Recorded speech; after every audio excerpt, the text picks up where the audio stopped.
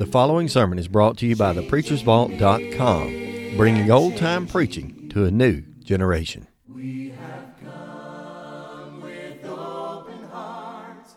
Oh, let the ancient... Okay, if you want to go ahead and take your Bibles and open them with me, the book of Philippians. That's where we're going to begin here in just a few moments tonight, the book of Philippians.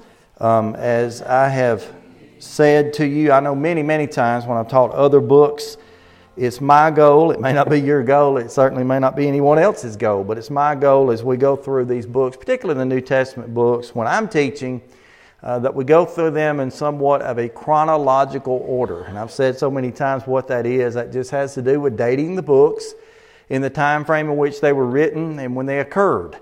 And by doing that, sometimes, not always, but sometimes you can advance and enhance your study just a bit and make things a little bit more clear. There are certain things that do not take place until the later times of New Testament writing, and so a lot of things may be mentioned in, for example, may have been mentioned in the book of James. That's one of the earlier New Testament books that do not really come to be a real problem for the Lord's church until a bit later, and such as that. So if you put the New Testament books in a chronological order, sometimes that can enhance your study. Now, I always clarify that, and I know I've spent weeks and weeks talking about the same, but just to say it again, when you sit down to read your New Testaments, however, it's obvious that you have to read the gospel accounts. Whether or not you read Matthew, Mark, Luke, and John to get started, or whether you just select one of those four gospels and move on, sometimes you can do that, but always, if you're starting a study in the New Testament, if you've not already studied the New Testament gospel, you need to do that. So Matthew, Mark, Luke, and John all together are great. Of course, each of them has their own individual characteristics that can enhance your study.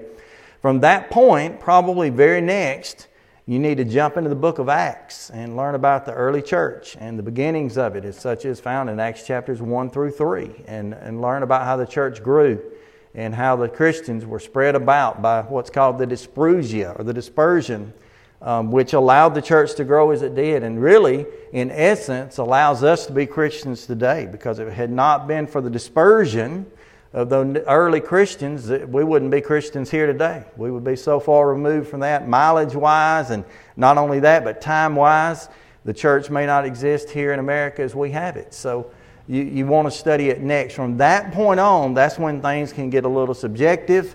Obviously, there's no harm done in turning around, going Matthew, Mark, Luke, John, Acts, Romans, and moving right through the New Testament just like that. Totally fine. Obviously, that's your pick to do.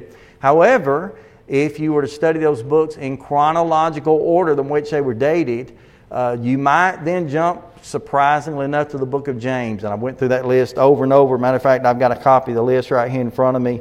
And the book of James would probably be next as far as one of the earliest New Testament books to be written. So you might remember back years ago, I studied with you the book of James. From that point, if you put them in dated order, more than likely you run into 1st and 2nd Thessalonians. We've studied those books as well. You might run then into the book of Galatians, and so forth and so on up until the point most recently, and I'm skipping ahead for this, Shane covered several of those books like Romans and Hebrews.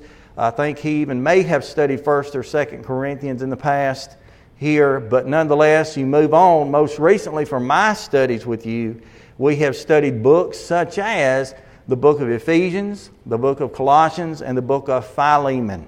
And those are three books, two of which are parallels. The book of Ephesians and the book of Colossians, parallel books, teach two different sides of a real coin. One of them being a book about the church of Christ, and one of them being a book about the Christ of the church. Of course, the church of Christ being the Ephesian letter, the Christ of the church being the Colossian letter. Then we studied, on last time I was able to study with you, and glad to do it, we studied the book of Philemon. And even though I had preached through that book a number of times through the years, verse by verse, I had never studied it before, and I really enjoyed that study. Very short book, but we managed to take 18 weeks with that, so we went quite in-depth with it. And moving on chronologically, however, is the way I figure it. Most likely right behind those three books, Ephesians, Colossians, and Philemon, you come to the book of Philippians. And that's where we are tonight in the book of Philippians, and we'll be studying it together over the next several weeks, however long it takes. Now, if you'd like, I've got copies of outlines I'm an outliner. You'll notice when you see the outlines, they're always alliterated. That means it sounds like the one before it, whether it's letters or endings or whatever. You may or may not be familiar with that, but I always outline books. And that is typically one of the first ways that I will study a book. I will take time, if I'm going to be studying it on any real in-depth basis for myself or to share with someone, I'll take time and I'll read that book. Usually I'll read it a good 10 times. Whether I do it in one sitting, typically I wouldn't, but I'll read it over 10 times in 10 days, over and over again. And as I'm doing that, I'm keeping scratch paper and I'm writing out little outlines, back and forth, and I'll outline those books because that becomes a guide, at least, of what I choose to study a little bit later. I go back and I say, well, here I found this word, 18 times or 26 times or whatever, and there must be something to that. And why did I find this book 18 times? And it seemed to occur every 3 to 5 verses, and I'll just start outlining. And so I've done that, and I've got outlines, and I can, there's copies. If you actually want one, we can pass you one, or you can pick one up after class. But on the front of the outline paper that I brought, at least, there is a very in-depth outline. I can't even count the number of points. There are at least, there are 4 points, but then there's a good 8 sub-points under each one. It just breaks this book out almost verse by verse.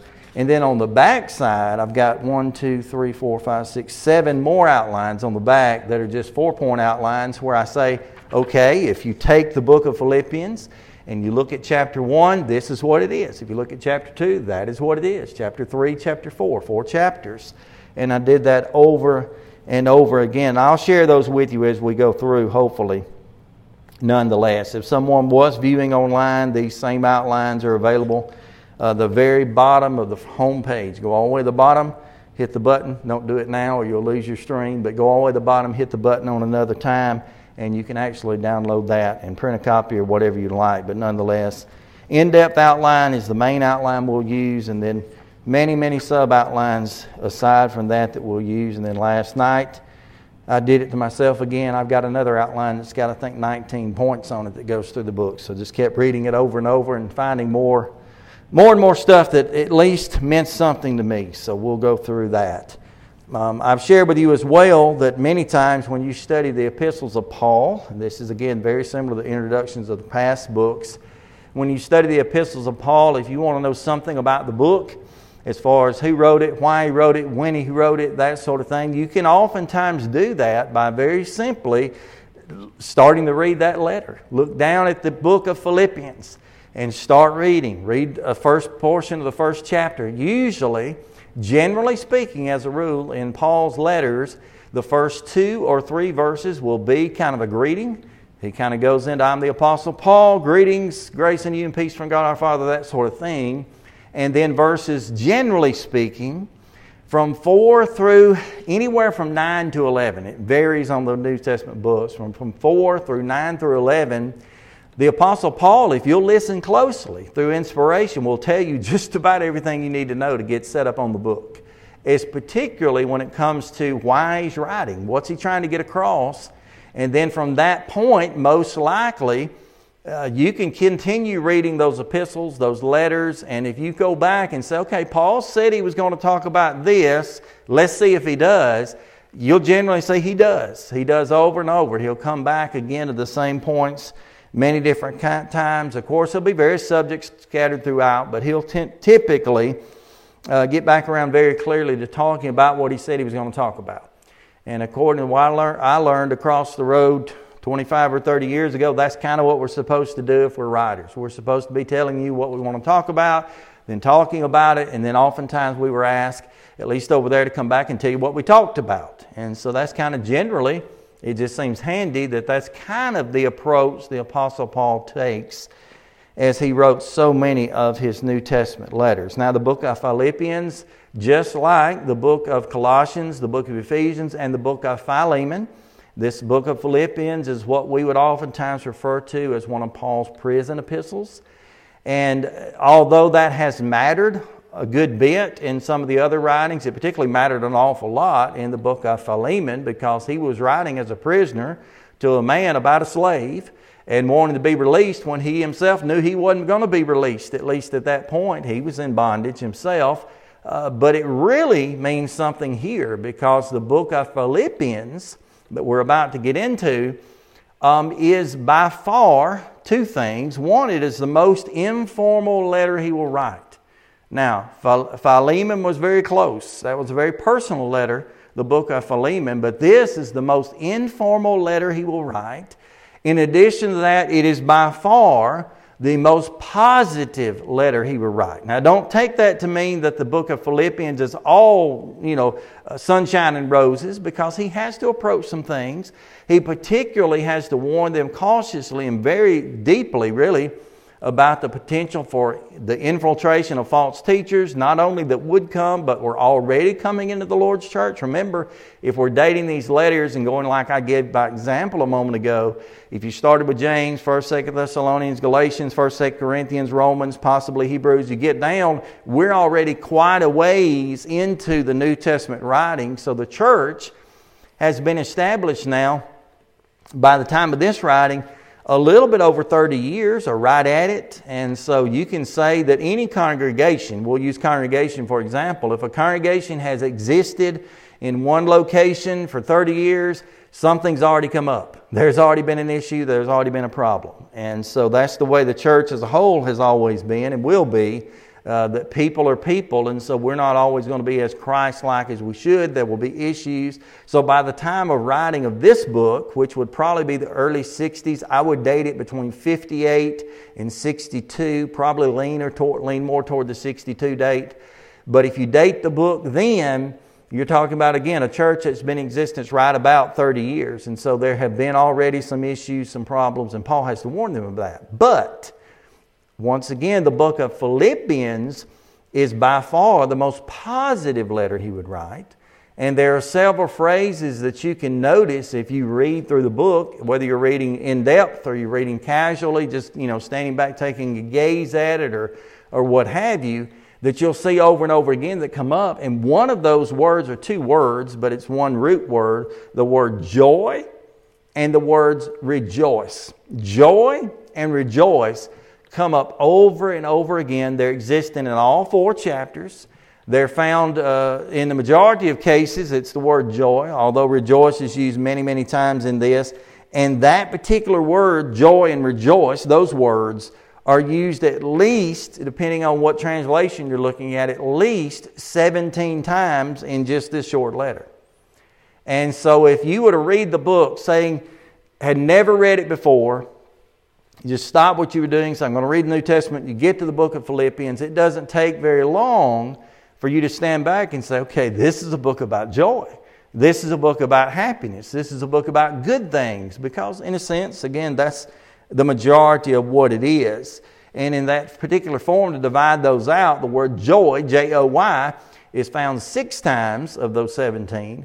And then the latter 11 is the word rejoice. And that's just in the English. In the Greek, there's a couple more times that you could argue where the words are very similar as far as it's a big word called etymology. I didn't even say that right, but it means the root of words, where it could be found there as well. Plus the mindset, the thought is there the whole time. So I would encourage you, if you're reading through this book, just to read it, look for the word joy. You can oftentimes trace an awful lot there. As a matter of fact, out of a number of the outlines that I put together, the word joy came up over and over again, as well as a lot of other phrases. Now, if you want to put a very basic, and again, this paper has about 8 of them on the back of it, but if you want to put a very, very basic outline to go along with this book, you could do it in so many ways, but the one that I've kind of selected, that I've honed in the last couple of days for myself, is chapter 1 talks about the single mind. So chapter 1 is the single mind. Chapter 2 is the submissive mind. And so we're talking about submitting, bowing down to, the submissive mind. Chapter 3 is the spiritual mind. Of course, that Paul doesn't go into as much depth here in Philippians as he would in his Corinthian letters about the carnal mind and the spiritual mind and the comparisons between such. But chapter 3 is the spiritual mind. And then chapter 4 is the secure mind, because there's some security that should come from being a believer in Christ and being obedient to Him. So that's just one of the many outlines that could easily be used. But again, the single mind, the submissive mind, the spiritual mind, and the secure mind, just 1, 2, 3, 4 in those chapters. Another way to look at it, which breaks it out just a little bit differently. Most all the outlines I put together were 4 points, one for each chapter. But one thing I did see in my studies a few weeks ago, at least looking into this, is that you could look at chapter 1 as being Paul's account, because he starts out and he tells you what's going on with him, what he's dealing with, how he's in prison, how he's trying to teach and to preach. Nonetheless, even though he's in prison, he's in chains and such. And then chapters 2 through 4, which this just splits it right in half. Chapter 1, Paul's account. Chapters 2 through 4 are Paul's appeal. And he continues to appeal to the brethren there in Philippi and the outlying areas that would ultimately read this. And he appeals to them for several different things. 1, to have the right mind. 2, to have appropriate knowledge. And 3, to have the appropriate peace. And so the mind, the knowledge, and the peace are the things that he appeals to. And that's chapter 2, 3, 4. So major breakdown 1 and then 2 through 4. Minor breakdown would be the mind, the knowledge, and the peace. And again, many, many outlines we could go through there. Now, again, I believe in self-introduction, so we'll get into that in just a few moments. If you were to do some research on the city of Philippi and the areas around it, you would find that it is basically a part of the Macedonian area. If you look on a map, I think, of course, Coach Stevens went through this for weeks and weeks in 2 to 2 or 2.5 or 3 different quarters, off and on. Paul's missionary journeys. You can see the jump that he made over to Macedonia, which aligns itself, if you're reading the book of Acts, somewhere in the latter part of chapter 15 on into 16. He gets what we refer to in chapter 16, the first section of that, the Macedonian call, where he goes down and ultimately ends up with Lydia and some of the others around there, and then ultimately ends up where? In the jail in Philippi. And it's in the jail in Philippi when he really, I think, makes the biggest impact on the area that he'd had above everything else. Of course, there was a lot that went on in the area and a lot that went on in his preaching as well, but probably his biggest impact was while he was in prison there. And one of the major groups that he came in contact with in the Philippian jail was the jailer himself, and of course his household and such, and made a big difference again for them. But that was in the city of Philippi. It was in the province, I don't know if you call it province, but the area in and around Macedonia. It came about, the city of Philippi came about in general because it was established back way long ago, and I've written a date down if I can see it here, 359 AD. It was established by Philip of Macedon, which I don't know all of that history as well. Philip of Macedon was the daddy of Alexander the Great, which even our kids are familiar with and have heard about. But Philip of Macedon established this city right here. He did it in the beginning for the same reasons many people established cities in that day, and that's because they wanted whatever they could get out of it. And Philippi, in the beginning, way back then, in 350, whatever I said, 59 BC, was a place that was loaded with gold. And so he went in, basically stripped everything out of the place, left it in ruins, although they had inhabitants. It was a hustling, bustling city while it lasted. But like any mining town, even today, if it's stripped out in that way, once it's done, it's done. And it almost became abandoned. And up until the time of Paul, it was kind of back up to, I don't know if you compare it to what we might call a township like Munford or whatever. It's probably much bigger than that. But nonetheless, it was a smaller place. And by that point in time, it had been taken over completely by the Romans. The Romans were overseeing all of it.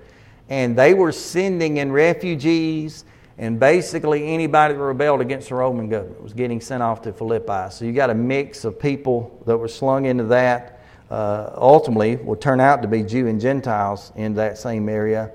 And they would really be cramped as far as the fact that they completely had that place under Roman control by 168 BC. So if you put these times together, 168 BC, again, is quite a bit of time before Christ. But nonetheless, here we are after Christ, and then on even into probably as late as 62-ish AD, we've got the Apostle Paul having been there and now writing back to those people, and he's writing from in prison. So he writes his most joyous, most personal, if you will, or informal, I should say, letter of all of his, for lack of better terms, career while he's in prison. And so everything that I've had to buffer with myself as I've read through this, I'll read it and I say, okay, that's a big deal. But then I stop and say, oh, wow, that's a huge deal, because think of where he was. Think of what he was dealing with. And not only that, more than Paul, think about the people that were there with him in and around Philippi. Again, many of them were exiles and refugees and everything else. And so when he starts talking to them about joy and rejoicing and finding hope, in other words he uses scattered throughout, you got to admit they probably snapped their necks at that. And probably those who took notice and really gave it some examination thought, whatever is happening with this movement, and I'm using terms they might have used, or with this sect that has come out of this religion, and again, terms they may or may not have used, it's impressive because it's so much different than what we are familiar with. So I would encourage you, as you look through the book, look at things like that and back it up with your reading, particularly from Acts chapter 15, the latter, and chapter 16 to kind of get you started. One of the things that was also a part of this particular township and the area around Philippi by the time of writing, prior to it, but particularly major during the time of writing, was something known as the road to indignation, which is it's originally a Greek word we're trying to transliterate, but it means the road of the nations.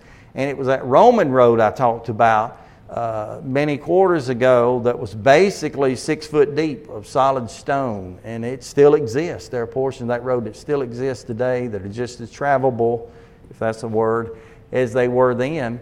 And that was that road that was really connecting that whole part of the world that I think has a little bit to do. I wouldn't want to take it so physical, but we read Galatians 4:4 and talk about in the fullness of time. And sometimes when we discuss that, we'll say, well, here are these things that all align perfectly for Christ to come and pave the way, just in the physicalities that happened, one of which was language. The Greek language being spread as it was, becoming what was called Koine, or common Greek. It also had to do with the road system. And this road to Ignatia passed right through the city of Philippi. So it was on a thoroughway, an interstate, if you will. And so any impact that Paul had, even though it may have been considered a smaller town at the time, ultimately would have a huge impact because it would spread as just a natural way of the day. So that's just a little bit about what you could consider with this particular book. Another thing I would encourage you to do is when you're reading this letter, I mentioned the word joy and rejoice 17 times total, depending on how you count it. Look for this word, which is a way I've studied the book several times. Look for the word I. Look for the word I. I counted it up the other night. I may have miscounted. I found the other night 65 times in these 4 chapters. 65 times Paul said I. Now we teach our children and we try to remind ourselves, don't use the word I too often, because that could, a lot of people will turn against you pretty quick, and you could end up looking proud or boastful or whatever, and that's oftentimes the case. But Paul uses the word I 65 times in 45 verses. And so again, if you look at the sheer number of verses in this 4-chapter book, that would be the majority again of verses he uses the word I. And it's interesting that he does that in spite of the fact, unlike some of his other letters, he never mentions his apostleship. Now we know he's an apostle, they know he's an apostle, but he doesn't pull his apostleship card, if you will, out and try to present that to them, because again, he's coming with a very informal, but yet at some stages very personal letter, particularly when you're talking about that he's writing to a congregation, to a church, and not to an individual like he did with the book of Philemon. So that's just some of the things there that you can notice. Another couple of, and I'm giving outlines and stuff, trying to lay some groundwork, and I'll tell you why in a moment. But another thing you can do with the first chapter, and this is just the first chapter, and again, this is much different from any of these, but if you look at the first chapter, particularly verses 1 and 2 I mentioned will be the introduction, but verses 3 through 6 of chapter 1 Paul talks about his mind. Verses 7 through 8 of chapter 1, he talks about his heart. And then verses 9 through 11, he brings out a prayer. So his mind, his heart, and a prayer. That's the first 11 verses. And then verse 12 through 14, he talks about the chains that he's wearing. That's chains, buckled up against the wall. He talks also about his critics, verses 15 through 19. So those who criticized him often. And as a matter of fact, there was a group at this point that's trying to preach Christ just to put Paul down somehow. They figured that would work. It wasn't. And then he talks about in verses 28 through 30 about his confidence. And not only his confidence, but the confidence that the brethren there should have in that place. You could also call that his crisis. And several more subheadings that you could add to that. See if there's anything else. Like I say, I don't care for the introduction so much, but we have to mention a few things. I would ask you, and this will be obviously for your own benefit, if you do choose to constantly read the book, it's short enough to do it. If you constantly read the book while we're studying it together, and you do get a copy of these outlines, I would encourage you to, if you read it the first week, use this outline, look at it, read it again, use this outline and such, and keep tracking through that way. As well as, for my personal studies, I'm going to have some memory work. And you'll notice in this book, as we do go through it, I would assume, and this is totally my opinion, without us even realizing it, we know more memory work from the book of Philippians than we probably do any other book. Now, we all, everybody knows their John 3:16s and that sort of thing, but you'll be surprised how many verses that you'll read in chapters, particularly chapters 1 and 2 from this book, as well as chapter 4, the I can do all things through Christ section, where you'll say, wow, I already knew that. I mean, I've got that one right here, and I never tried. Well, very well could be the case. So, that being said, any question or comment while I take a deep breath? All right, that's all I care to do with that. Again, general introduction here, the first 2 verses of this book. Paul and Timotheus, the servants of Jesus Christ, to all the saints in Christ Jesus, which are at Philippi, with bishops and deacons, grace be unto you and peace from God our Father and the Lord Jesus Christ. Very, very typical.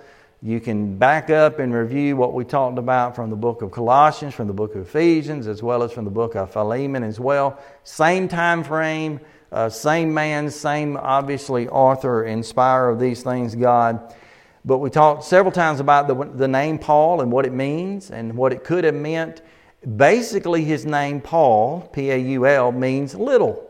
And we've made several discussions that we won't go back into, but how it could be the case, and possibly it could be the case, that when Paul took on the name or began to more use the name Paul, that he might have been talking about his stature. There was a 3rd century book that came out. Of course, that's not 1st century like the time of writing, but 2 centuries later, a 3rd century book called Paul and Thelka. Who Thelka was, I don't know. But Paul and Thelka, where you've got just a couple of generations before, where somebody sat down and wrote about Paul. Similar to what we might say, you might say, I didn't know Paul, my granddaddy did. That's what could have happened at that point. Where somebody sat down and wrote about Paul, and they said he was short, bald, had protruding and bulging eyes, kind of hunched over, described him in that way. Paul was probably similar looking to that. Probably was not a real pretty character. If you read what all he went through, all the beatings, all the stripes, all the shipwrecks, being stoned even at one point, perhaps left for dead. You line all that up, probably his appeal, the handsomeness or lack thereof probably could have been something appropriate there. But I think even much more than that, and we've had this whole discussion before, much more than that, Paul makes reference oftentimes to him being the least of the apostles. And him seeing himself from a perspective that he wasn't worthy of anything that he had. As a matter of fact, it's going to be in this book a little bit later when he gets into what we would call his pedigree, when he goes through all the things that he could have boasted about, all the things that he could, brag or have some level of pride in, and he says he counts all that for dung. That makes no difference, because whatever he did have, he was willing to give up for Christ, and whatever he would have, he would give up for Christ as well. So the name Paul, meaning little, probably would more refer to, if it referred to anything, probably more referred to just his mindset. Not that he was lowly in thinking about himself. He knew he was a child of God's, but the fact that he didn't want to be seen as being anything above anyone else. You can also notice his former name, the name Saul, which we mentioned several times. Of course, by now he's going by the name Paul, but his former name Saul goes back in reference. We oftentimes jump immediately back to the Old Testament Saul, which was head and shoulders above the rest. That doesn't describe this man as well. But in character, I think it would. As far as his influence, I think it would as well. But now he's using this name right here. He says Paul, King James translation says Timotheus or Timothy. Having Timothy with him is much like he had done with other people. He does it often with Timothy in his letters. But Paul likes to write. Of course, inspiration bids this, but he likes to write and address not only his own character, but the character of someone else. Because he knows the influence, he knows the impact. Most likely, and this is totally an assumption, most likely he knew that the brethren in and around Philippi were very familiar with Timothy as well, and that they would like to hear something about him, something that he was doing well. Now, you know, Timothy was kind of Paul's, I'm trying to put it, I put it in a 1990 swing, which most of you will still understand. Timothy was Paul's boy. Timothy was a guy who would do whatever Paul basically called upon him to do. Now, he wasn't working for Paul. That's the real truth about it. He was working for God. But Timothy was the kind of guy, and Paul would do it to him several times, Ephesus being one major place in which he would do it, where Paul would go in, Timothy would go in, they would spend some time, and then Paul would move to the next city, and Timothy would be the guy who gets left behind for years in some very, very difficult places. As a matter of fact, letters that date later than this one. As a matter of fact, I think in my dating system at least, you would read or study Philippians, and then guess where you jump right next? 1 Timothy. Paul's writing letters back to Timothy specifically for him, to try to encourage him to say, you know, get up off the ground, remember God's got this, and remember that you're continuing to do this work for God, because he's in a very difficult strait by that point in time. And Paul knows that. Paul knows the places where they have been are difficult. But he calls upon Timothy here and says, Paul and Timothy, or Timotheus, the servants of Jesus Christ. Now, we've talked about the word servants as well so many times. What does it mean to be a servant of Jesus Christ? Basically, and the word he's choosing to use there is one who is enslaved to Christ. Now, it's a slave by choice. It's a voluntary slave. It's what we might call a bond servant, where you work and you work and you work, and we've all worked like this. But you work, why? Because you're trying to get out of the debt you have. And unfortunately, here in the United States, so many times for many of us, that's like the never-ending thing. That's the story that never ceases. But you work and work and work to try to get out of debt to someone to whom you owe. And for God, there's no working that off.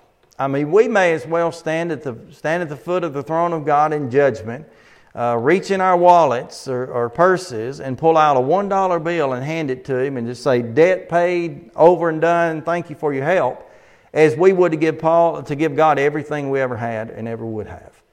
Because the blood of Christ obviously is much more valuable than that. And so when Paul and Timotheus are working as servants, they're working because they are in themselves, they're enslaved to the God of heaven that has saved them, ultimately through Christ, is who he specifies here, who has bled for them. And one of the better places to see this, if you want to see this same idea illustrated, at least how it comes out, you go back to the Roman letter. Read Romans chapter 1. You'll be familiar with several of the verses along in there, but read Romans chapter 1, verses 14 through 16. You'll be very familiar with 1:16. For I'm not ashamed of the gospel of Christ, for it is the power of God and the salvation to all them that believe, the Jew first, also the Greek. Back up in verse 15 and 14, he talks about, starting off with 14, I am debtor. And Paul is laying out right there that I am indebted to to everyone that's come before me. I'm indebted to everyone who stands beside me, and I'm certainly indebted to the one who stands above me, which is God. And again, Romans chapter 1, 14 to 16 is an illustration of the same servitude that is being put into place here by Paul and also by Timotheus. And then he specifies exactly that service and whom it goes toward, and that is servants of Jesus Christ. Now, we're fixing to stop in just a moment, but I know I've said so many times, even though this is now 30 years post the establishment of the church, you've still got many outlying Jews who are reading things like what the Apostle Paul's writing, even right here. And as soon as they hear the name Jesus, in this case as he specifies Jesus Christ, they're going to do one of two things. One, they're going to cut their ears off and they're not going to hear it. Or two, their necks are going to snap at attention and they're going to ask, why is he mentioning that fellow? Why is he talking about Jesus? Because it's God who we serve. It's God who we worship. It's God who we follow. And so Paul uses that too, and not just for that reason, but when he mentions Jesus so early in a letter, be aware that there will be those, not necessarily the church in Philippi, but there will be those at that time who will either close their ears or snap their necks at just the name Jesus. So we'll get back into that next week and start digging in the book. You'll notice a lot of peculiarities to this first verse as compared to some of the others. Thank you for your time.